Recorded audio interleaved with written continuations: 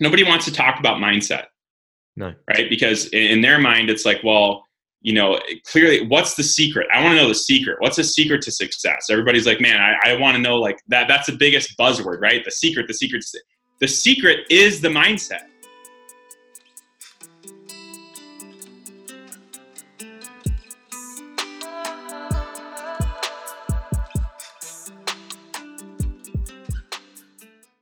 Hello everyone and welcome to CEO Journals. On today's episode you have the pleasure of listening to Brett Knutson. Brett is an incredible entrepreneur who is a partner in the marketing agency Monopolize. However, we find out that this is not how Brett got his start. We find out instead that his original venture was a social network called Hive, a business for which he was able to raise millions of dollars for and was the foundation of the network he has built today. So much so, it's what has led his agency to having one of the largest social networks out of all marketing agencies and can reach over 4 billion followers. Today's show is mainly focused around mindset and networking. Brett has a killer mindset when it comes to success, and he provides some amazing insights how you can change your mindset for the better. We also go into how Brett has managed to build his network and become friends with A-list celebrities. He explains how to reach these people and how to make sure that you maintain these relationships for years to come. I can't explain how much value is packed into the next hour, so make sure you listen carefully, as Brett is not only knowledgeable, but inspiring.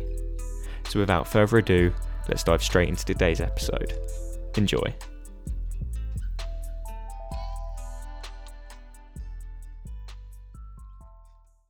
Hello everyone, welcome back to the CEO Journals podcast. Today on the show I have Brett Knutson. Brett, how are you doing today? Doing well, thanks for having me.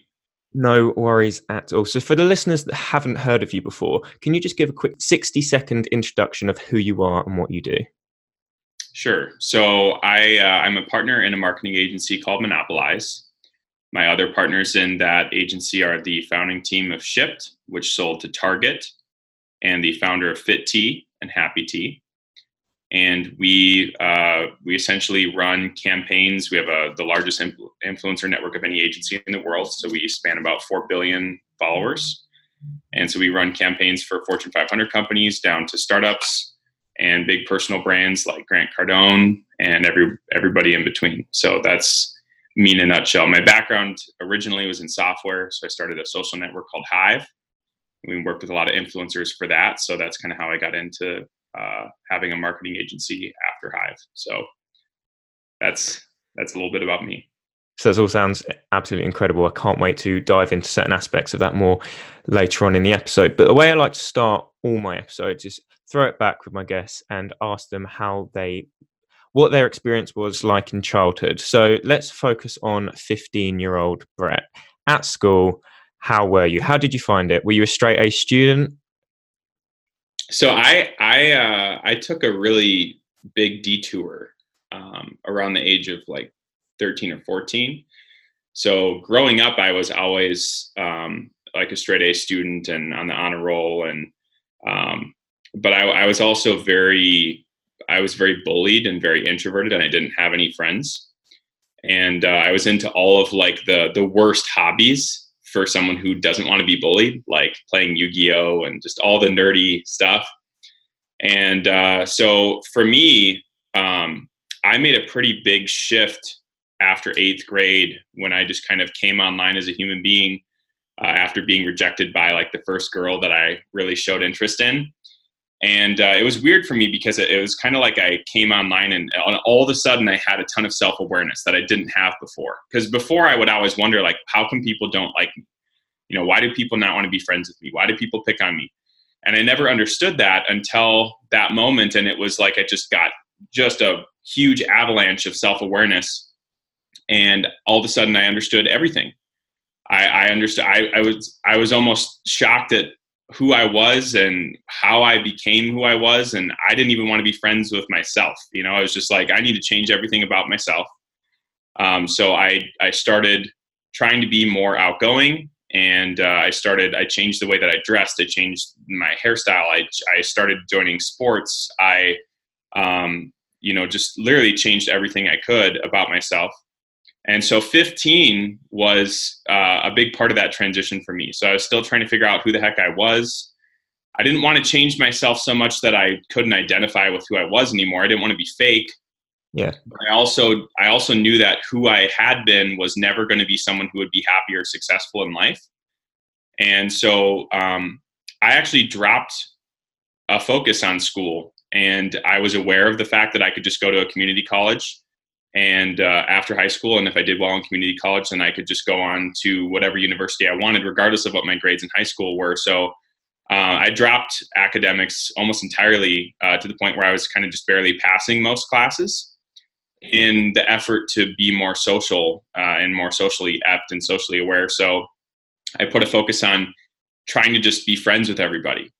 And so at 15, everybody still remembered who I was in middle school. So nobody was buying it, right? They're like, wow, you're that weird kid. You're even more weird now because you're trying to be all outgoing and it's like not working.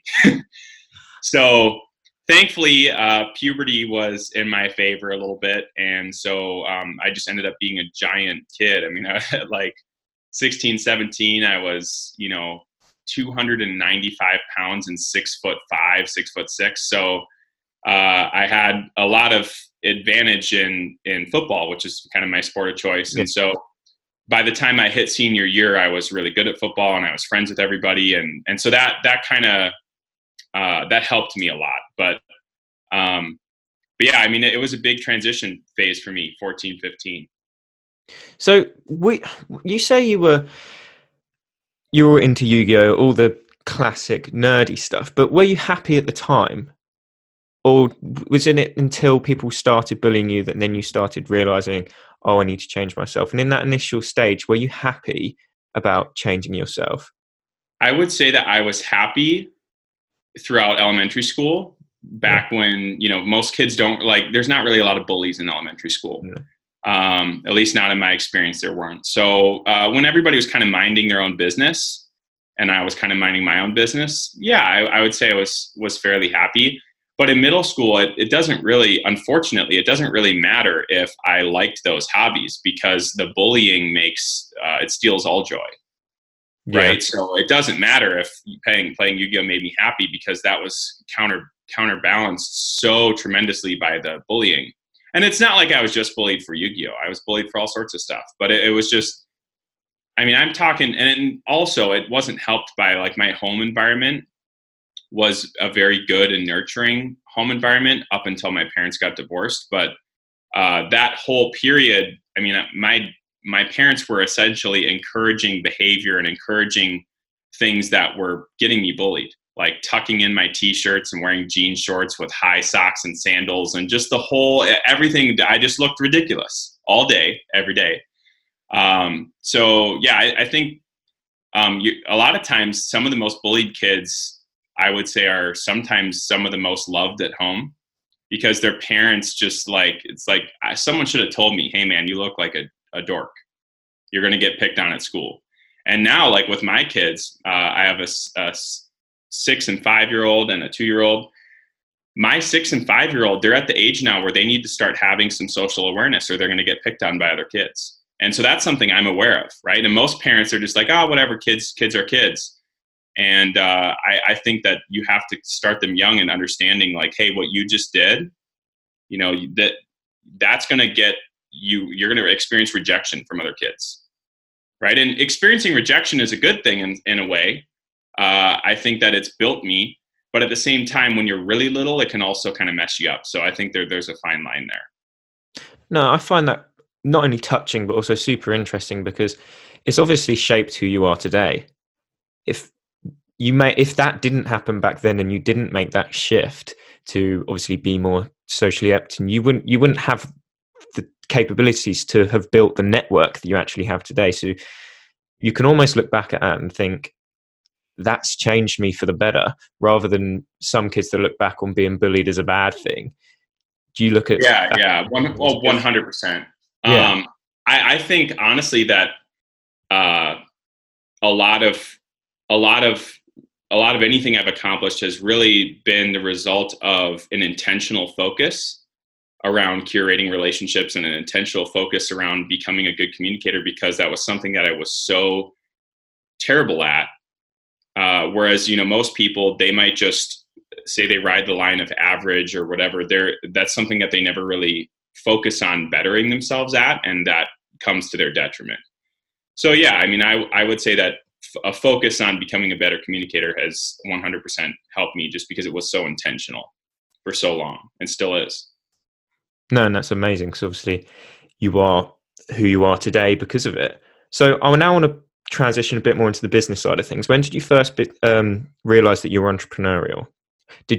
Were you the kid that grew up like having lemonade stands, flipping stuff on eBay? When did you first realize that?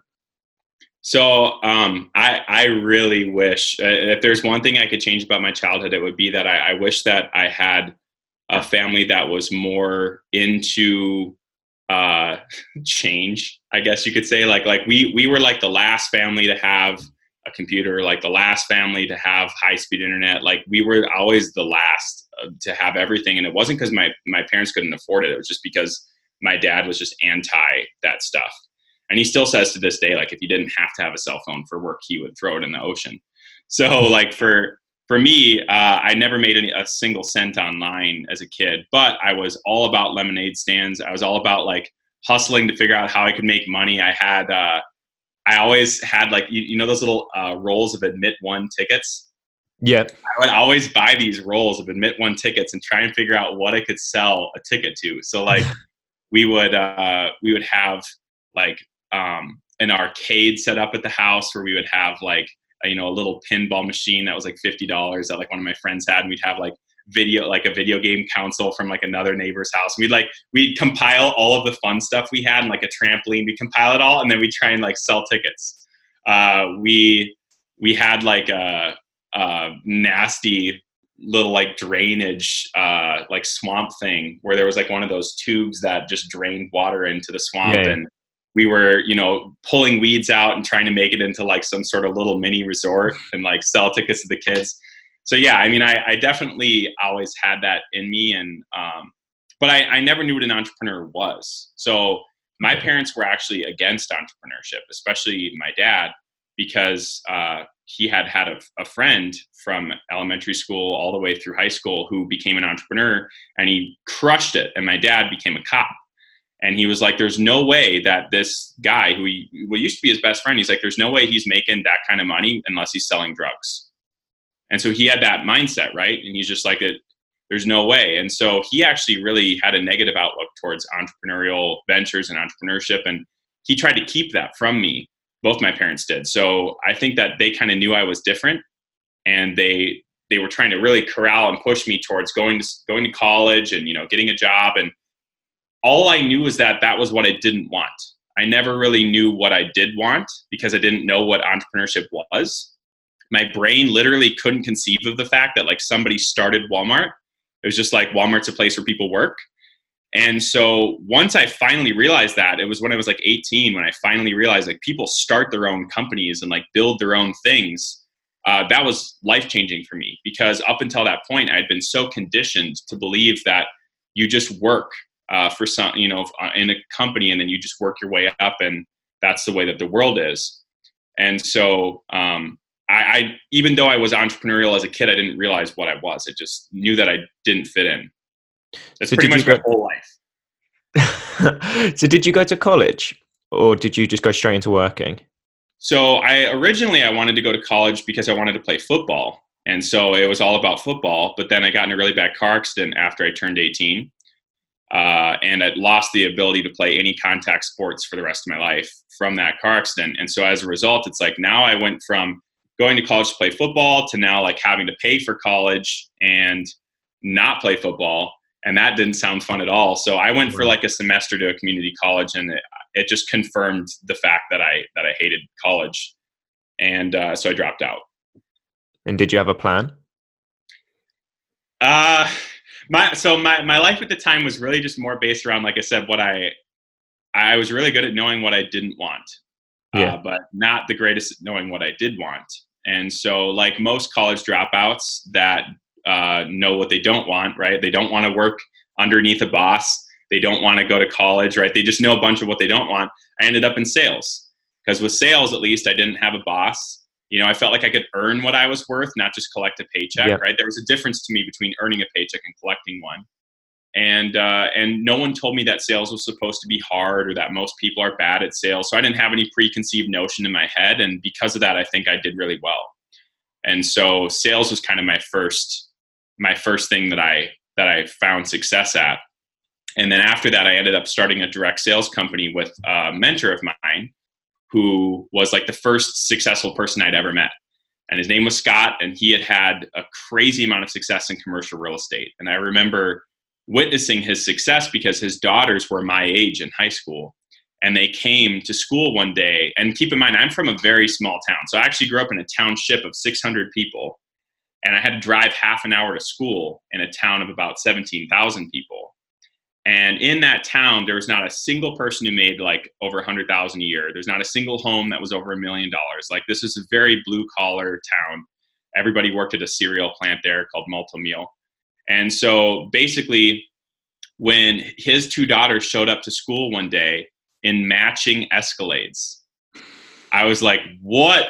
Who? How? Like, I didn't understand any of it. Like, I literally, I don't know if I'd ever even seen an Escalade, because that's just the town that I lived in. Nobody had money.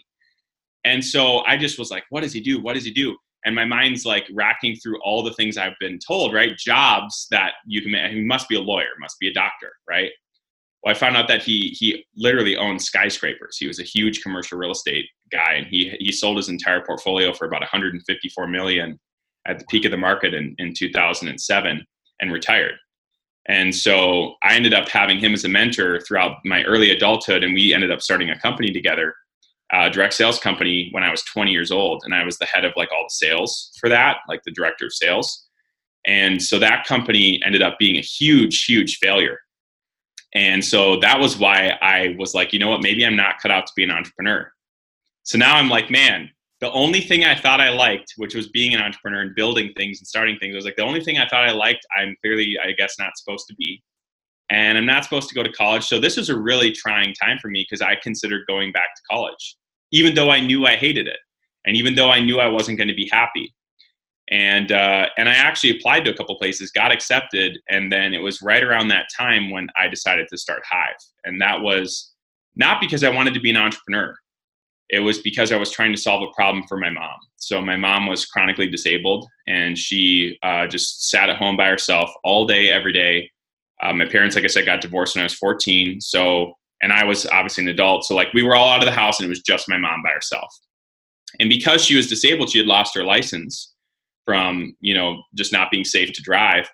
And so she literally was just stuck at home, like a jail cell. Right. And so I felt horrible for her, and I was trying to figure out ways that she could find friends that were nearby or like make new friends. And there was just nothing at the time, because it's like 2012.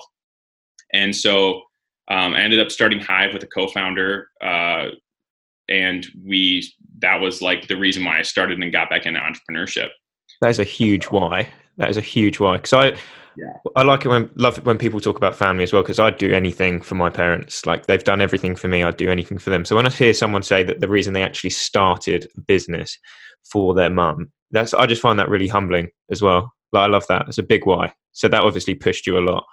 Yeah, 100%. Because not only was I trying, so now keep in mind, so one of the things I've never shared on a podcast before is I actually was supporting my mom financially leading up until that. So even though I didn't have a lot of money, and even though that business was failing, I was still sending her like several $100s a month just to help her keep her head above water, because my mom had gone through bankruptcy and foreclosure and everything.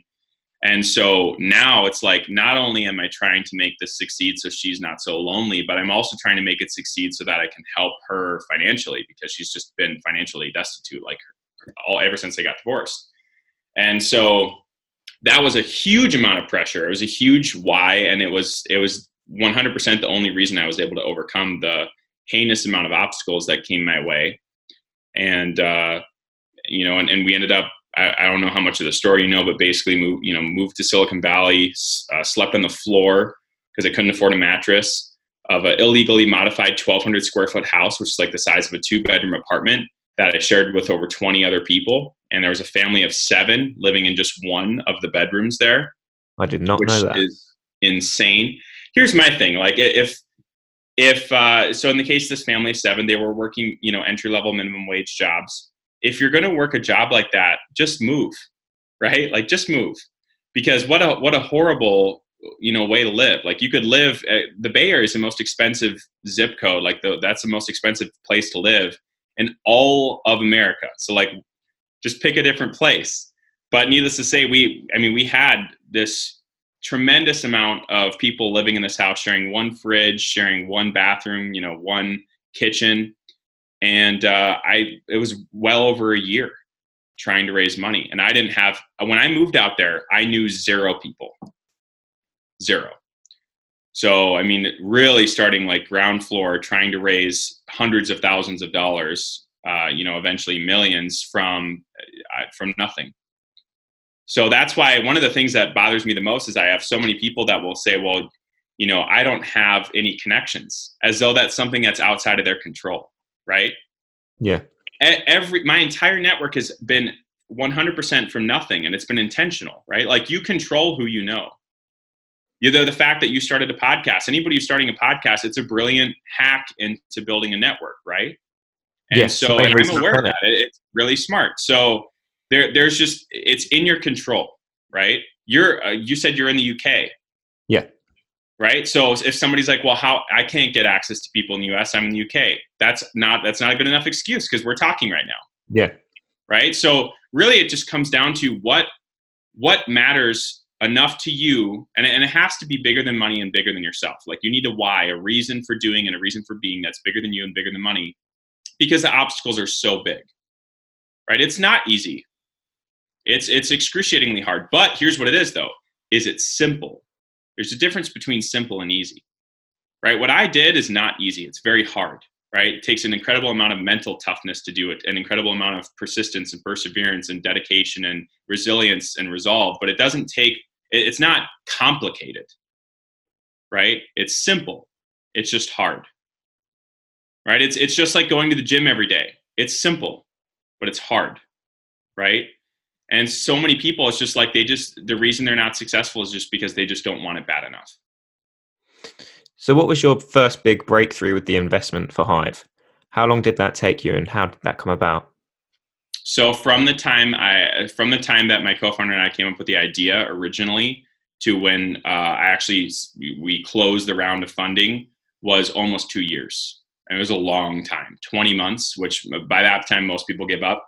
And I think the statistics on that, it's like 0.91%. So less than 1% ever raise money from a VC or an angel investor of startups. And so for us, it was just a matter of just a heinous amount of trial and error. I burned so many bridges, and not intentionally, just like by being underprepared, right? So many great opportunities that I went into not having a pitch deck done, or not having a prototype done, or there was just so much I didn't know what the heck I was doing. So I was learning everything the hardest, longest, and most expensive way possible until it came to the point where I'd lived in Silicon Valley for a year, right? It was like the 1-year anniversary of trying to raise money in Silicon Valley. Now I had been trying to raise money for like 18 months, 19, 20 months, but I'd been in Silicon Valley for a year, and that was not a happy celebration, right? The 1-year anniversary of sleeping on the floor, trying to raise money and failing. Meanwhile, everybody back in my hometown saying, hey, how's the whole app thing coming?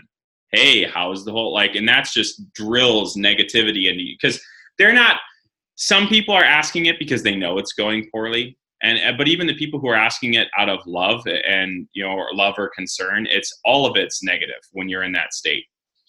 And so, I got to the point where, on that 1-year anniversary, I basically started lying to myself, and I wanted to give up, but I didn't want to say I was giving up, because that means that I just wasted 2 years of my life, and that I failed again, right? Because I'd already failed that other company. So I just said, you know what, I'm not going to quit. I'm just going to go back home, and I'm going to, find another place that's easier to, raise money, or I'll go home and raise money from there. And obviously that, the whole reason I moved to Silicon Valley was because that wasn't going to work, right? The whole reason I moved was because that was not something that I could do. And so it was really unfortunate. And But I bought a plane ticket, and I just said, you know what, I couldn't afford to buy one for the next day. So I bought one for a month later, and lying to myself again. I was like, well, I have a whole month, I have a whole month here. I'm sure I'll raise money here in that month, even though I didn't raise it in the previous year, and hit that button, which was basically me giving up. And I think that so many people don't have the experience that I had, which I'll get to in a second. But basically, so many people, they hit that button, or they do whatever that is for them, which is quitting, right? Maybe it's just giving up on their e-commerce business, or it's giving up on whatever they're doing, or they've given up reaching out to clients, whatever it is. They decide to stop, and that's it, right? Like whatever that lack of action is, that it's the end of their business.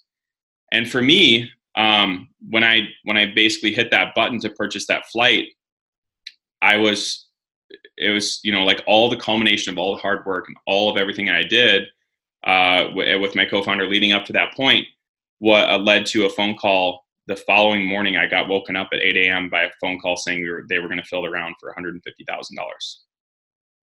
And it was just absolutely mind-blowing to think how many people must get that close.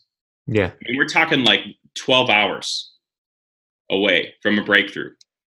How many people must get that close? But because of the type of business they're running, they don't get a phone call, right? Maybe it was just if they had reached out to one more person, or if they had just tried one more product, or if they'd just done one more thing, right? And how many people must be that close? And I think that that's just the way that life tests us, right? To determine just how bad do you actually want what you say you want, right? Because if you want a 1% life, a life that everybody wants, by the way, it's not a life that only 1% of people want. It's a life everybody wants, but only 1% have. That means that you have to want that life more than 99% of other people, right? And most people don't think that way. If you want to be an actor, or you want to be a professional musician, or you want to be an entrepreneur, you have to want that more than 99% of the population that wants that. And I think if most people are honest with themselves, they would look, they would look themselves in the mirror and say, you know what, I just don't want it that bad. It's too hard, I can't tell you how inspiring that is. And obviously the listeners listening are going to think the same. Even me more so, because I'm sitting here on a video call looking at you as you're talking about this, and you're extremely passionate, and you have made it. You could have quit, but you didn't. And now look at you. You are successful. You have you went on to raise millions, as you say, but it was just that first. Did you find that initial success the hardest? And then, as you say, people talk of it as like the hockey stick effect. It's just getting that first success, and then it's always up from there. No, it's not always. To a certain extent, though, it was that first one was the hardest, and then it happened. Yeah, I mean, here's why it's the hardest. So one of the things I want to make sure that everybody's aware of is your first success. And this is important. I know that like what everybody wants to hear is like, it's just that one time and then everything's up from there. That anybody telling you that's a lie. Okay. So it is important that everybody knows that it was not easy after that at all. Like not even remotely close to easy. Because funding is literally just it's a stepping stone, because now you actually have to build the product. You have to get it in the hands of, in our case, it was hundreds of thousands of people. It wasn't even enough people. So like millions of people. Right. So, and it's never ending. Here's the one thing that first success breaks. And this is what's important. Okay. Is it changes your mindset, right? It creates the belief that, because essentially you've been riding on false confidence that whole time, right? I can do this. I can do this. I can do this. When in the back of your head, no, I can't. No, I can't. No, I can't. And you have zero evidence. Zero evidence, zero past experience to confirm your false confidence and say, no, I can do it because I did it this time. That's not there. It's your first time. So you are literally lying to yourself about what you can do, because it's all you have, because no one else in your life believes that you can do it, right? And if they say they believe you can, that sometimes that's just love masking the truth, which is, well, when he fails, he can always come back home. Right. And that's like my mom always supported me, but I guarantee you my mom didn't always think I could do it. There's a difference. Right. And sometimes people don't even have somebody who will support them, someone who will lie to their face and say, I think you can do it. Right. When they don't necessarily think they can do it. So the biggest breakthrough that you have when you have that first success, it's just a mindset thing. It's not financial, right? Because that $150,000 did not go into my pocket, right? That went to fund the business. And now I'm living off of less than $1,000 a month, right? It wasn't all glamour, right? So it's not a financial breakthrough. It's literally just a mindset breakthrough. Now I know I can do it. That doesn't make the obstacles any easier. In fact, the more success you experience, the way, way, way bigger the obstacles get, because it's the resistance of how bad do you want it? How bad do you want it? How bad do you want it? Right? And a lot of people, even if they make it past that first success, they'll still give up. Right? But the one thing that nobody can take away from you when you've had that first taste of success is the fact that now you can do it. Yeah. Right? But assuming you're trying to achieve greater and greater levels of success, you'll always still have that in the back of your mind. Well, I know I can do that, but can I do this? Well, I know I can do that, but can I do this? And it's like a muscle, right? So it's a muscle that you continue to work out until eventually you just get to the point where you pretty much always believe. Not always, but you pretty much always believe, you know what, even though this is something I haven't done, I think I can do it. Because I didn't think I could do the last 12 things I've done, and I did, right? And so it just, that voice, that negative voice, the negative self-talk that's in the back of your head and says, no, you can't, or what if you can't, or what if you fail? That voice is always going to be there, but it just gets quieter and quieter and quieter, right? So that's the muscle you train. And until you have your first success, you're battling that all off of false confidence and false belief, right? With no actual reference point of anything. And so that's the win you get. It's by no means all uphill from there. I went through way harder, way more stressful things than I could ever possibly imagine. And it made me wish that I was still sleeping on the floor in that room. But at least I knew if I can do it, if I could do that, I can do this, right? That's the one thing you can hold on to. And that is a very powerful thing, because your mindset, nobody wants to talk about mindset. No. Right? Because in their mind, it's like, well, clearly, what's the secret? I want to know the secret. What's the secret to success? Everybody's like, man, I want to know, like, that's the biggest buzzword, right? The secret. The secret is the mindset. But nobody wants to hear that because it's not sexy, right? It's not a tactic. People want to know a tactic. It's like, what can I do though? It's like, you need to work on this, right? Work on your mindset, work on your brain, work on what's up here, work on what your self-talk is. That's the most important thing, because if you don't believe you can do anything, then you're never going to take the required action to get the result that you want. So you actually have to start with envisioning the success and envisioning yourself achieving that result, and then use that to reinstill the belief that doesn't exist, right? It's all air. Your mind can't tell the difference between reality and high detailed thought, which is a good thing. That's how people achieve goals, is they envision themselves achieving the goal long before they ever do. And that gets their belief to the level where they can take the necessary actions to achieve the result. My next door neighbor is an Olympic gold medalist. Coolest freaking thing ever. I would rather live next to an Olympic gold medalist and be friends with an Olympic gold medalist than be friends with any celebrity, because he is the best in the world at what he does. That is amazing, right? And then just the level, the mindset, ability that takes to be the best in the world at anything is incredible. And so just talking to him, it's all up here. He envisioned that gold medal in his hand at 15 years old every day until he won. But because he envisioned it, he knew, right? His belief was there now. And the belief will tell you, it's honest. Hey, you're not going to just sit. It's not going to work if you just sit on the couch.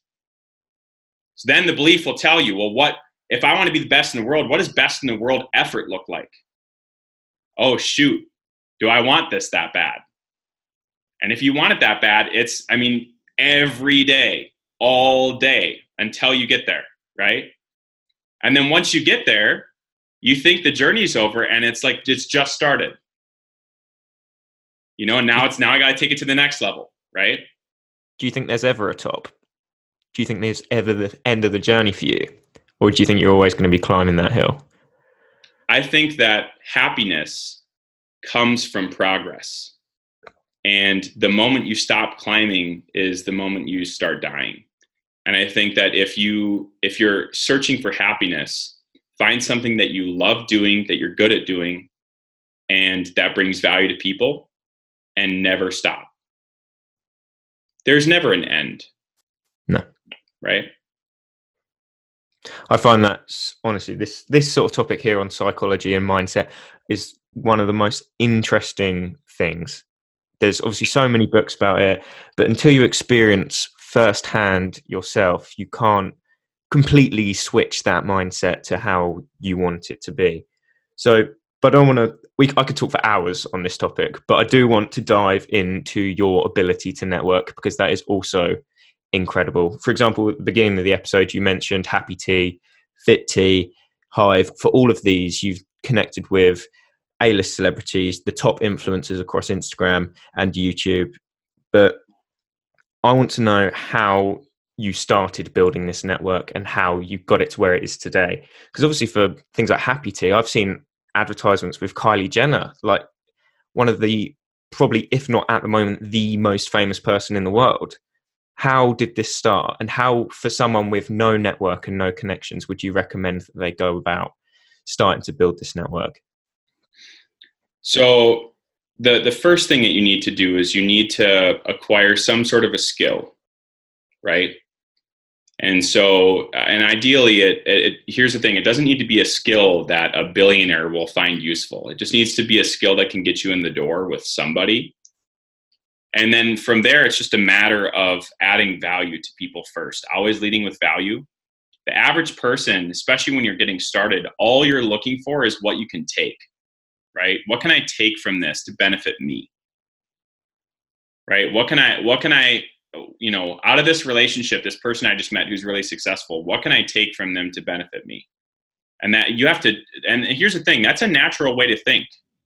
So I'm not here to make anybody feel bad, because that's the way that I first thought, right? I'm trying to raise money. So I'm sitting here thinking, how can I get money from people? Right? And when you're first starting, you have nothing.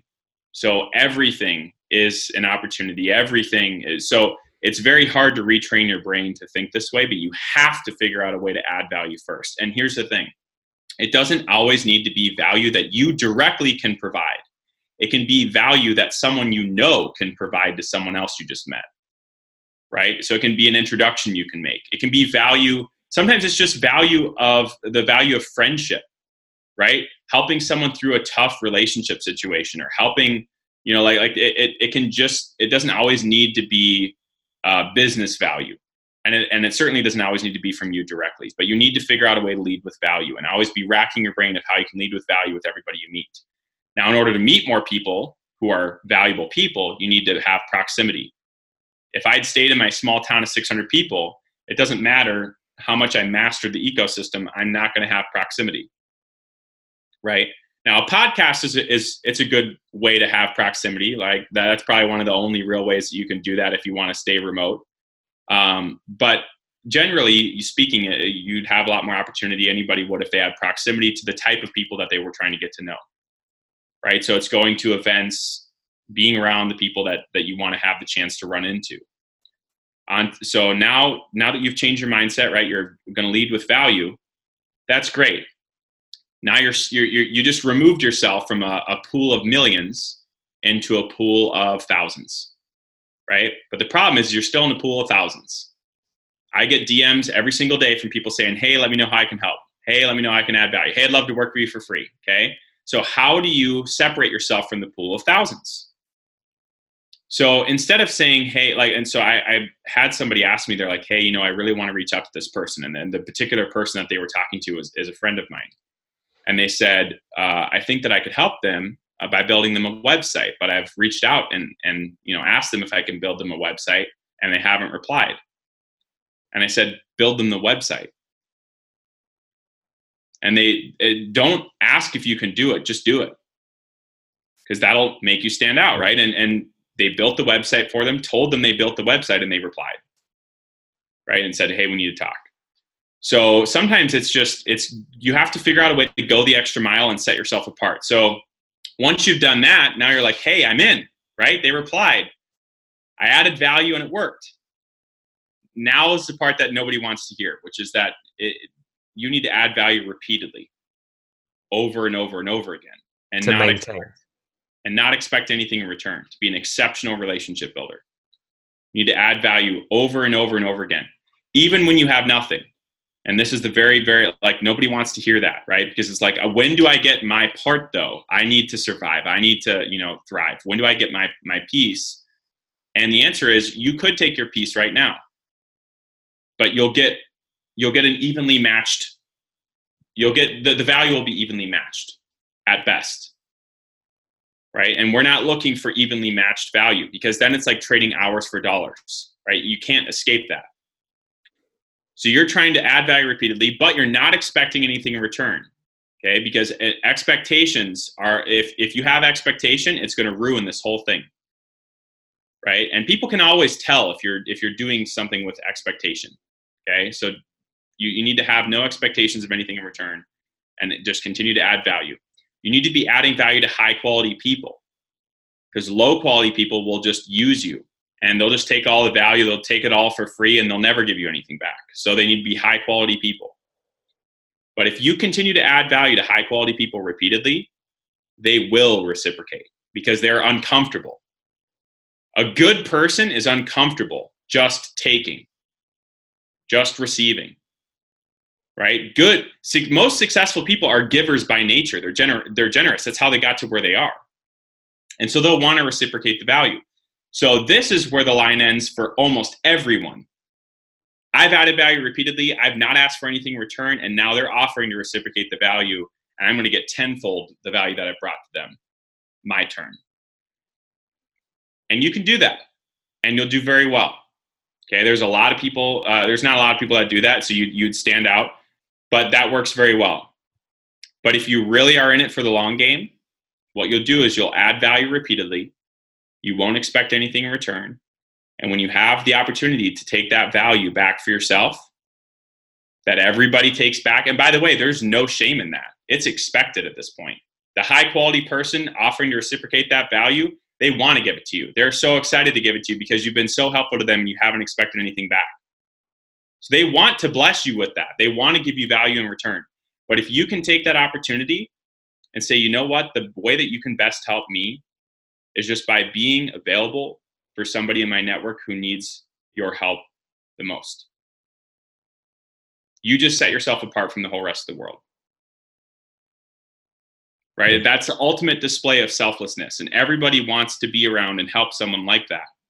So now you're the type of person who, when you can now start racking your brain, who do I know who's a valuable person, right? Who's a high quality person, who could use the type of value that this person can offer. And you can now make a mutually beneficial introduction and be the cause of that increase in their life, right? And if you do that for a long enough period of time, you'll build a very valuable network of people that love you and will do anything for you.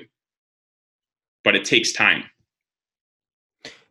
Then once you have that relationship, then how do you go about maintaining it, just to make sure it always is there forever? Because you say you can continuously add value over time, but how do you know they're going to be around forever? Simply because of that selflessness at the end?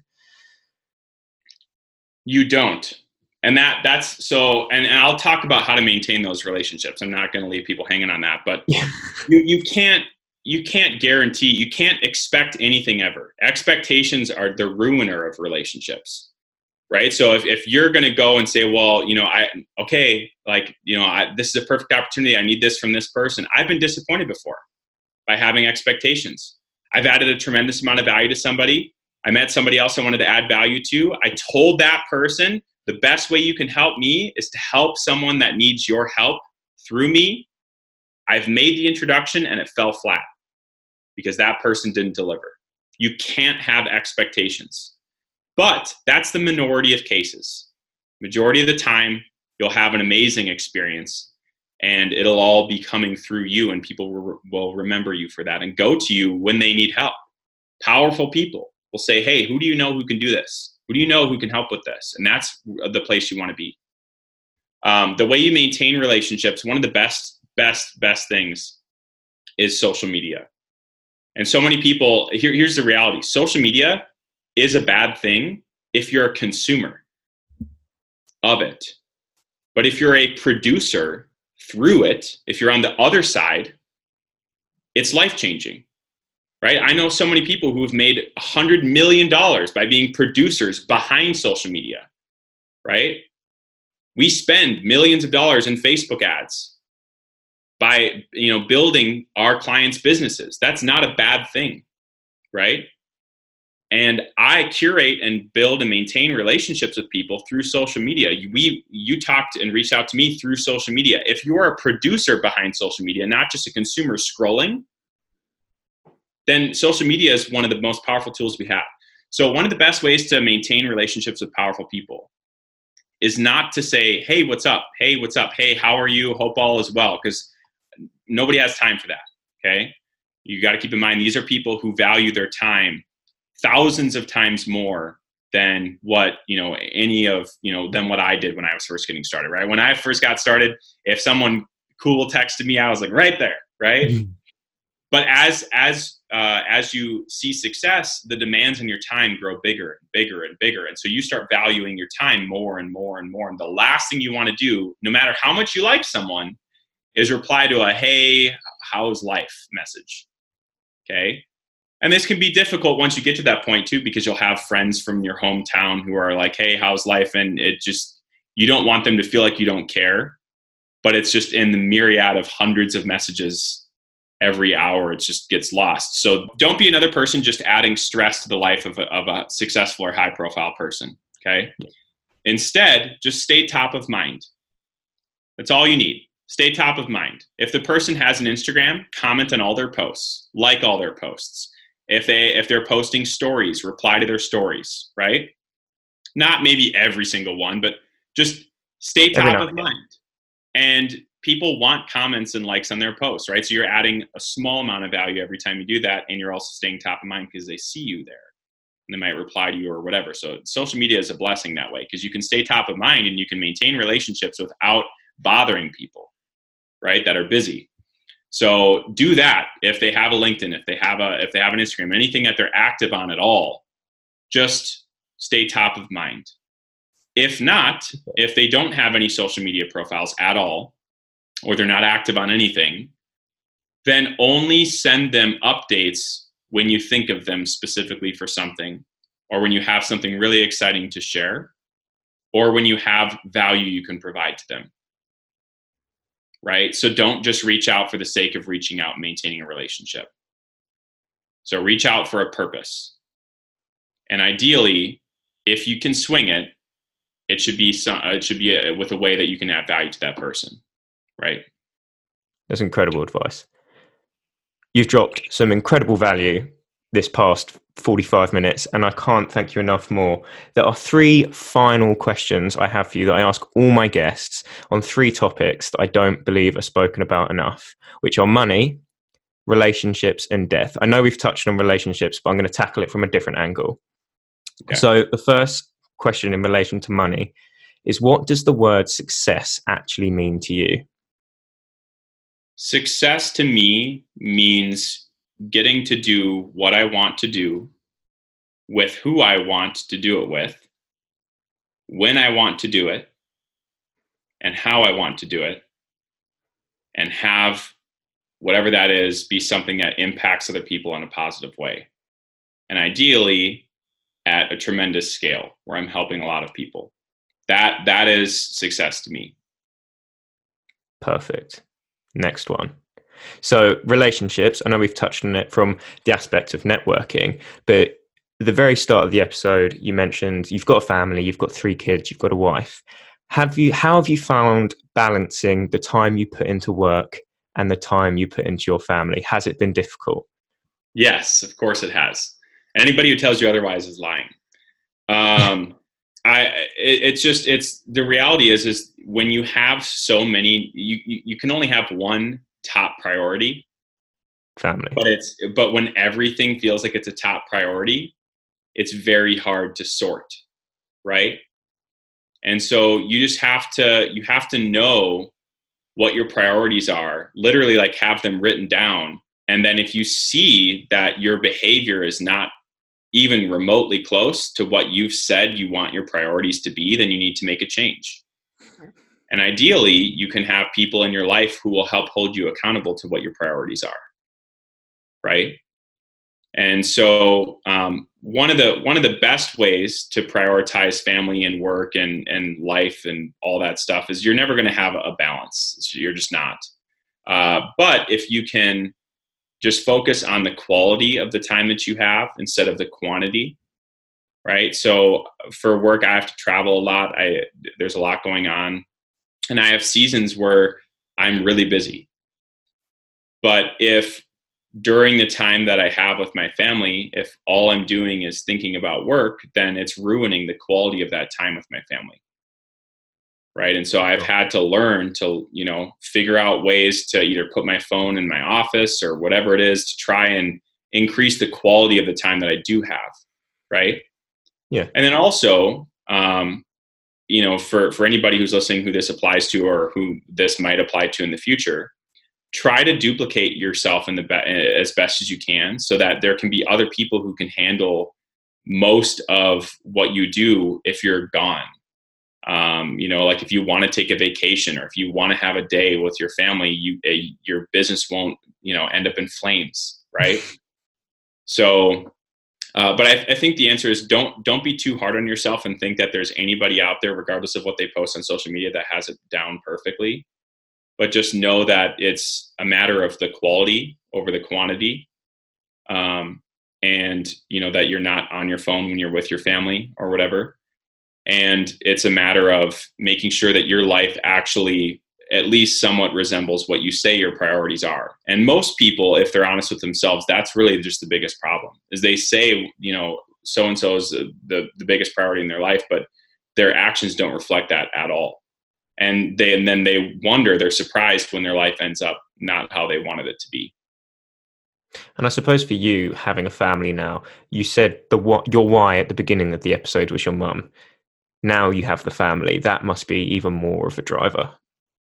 100%. So my why, my reason for everything has compounded over time to now it's my mom and it's my wife and kids, and it's the impact that I want to make in the education system and the impact that I want to make with the other projects that I have going on. So your why should always be growing and changing and compounding. It shouldn't stay the same.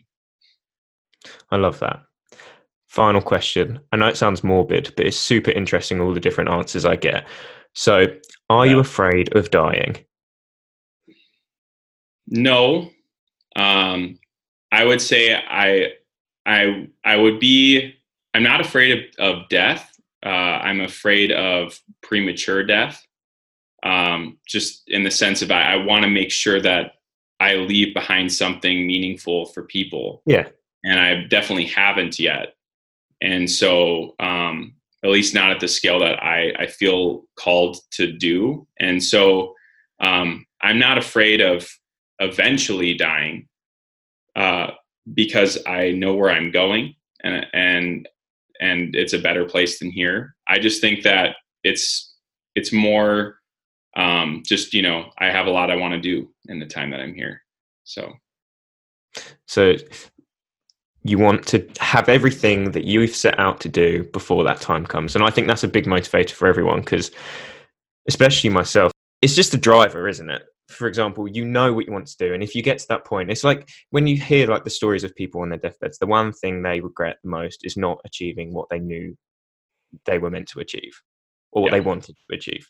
So obviously, as you say, huge. And I cannot thank you enough for your time today. You've dropped some amazing value. Where can the listeners follow you on social platforms if they want to catch up with you, if they want to drop a message, drop a question? Where can they find you? So I recently launched a YouTube channel that I'm very proud of. I'm putting a lot of time and effort into the content that's on there, and it's obviously all free.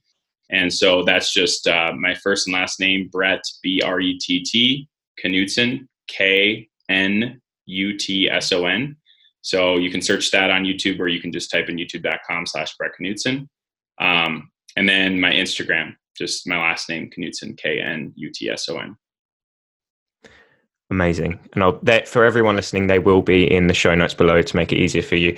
Don't worry about remembering it. So once again, thank you for joining me on this episode of CEO Journals. Thank you so much for having me.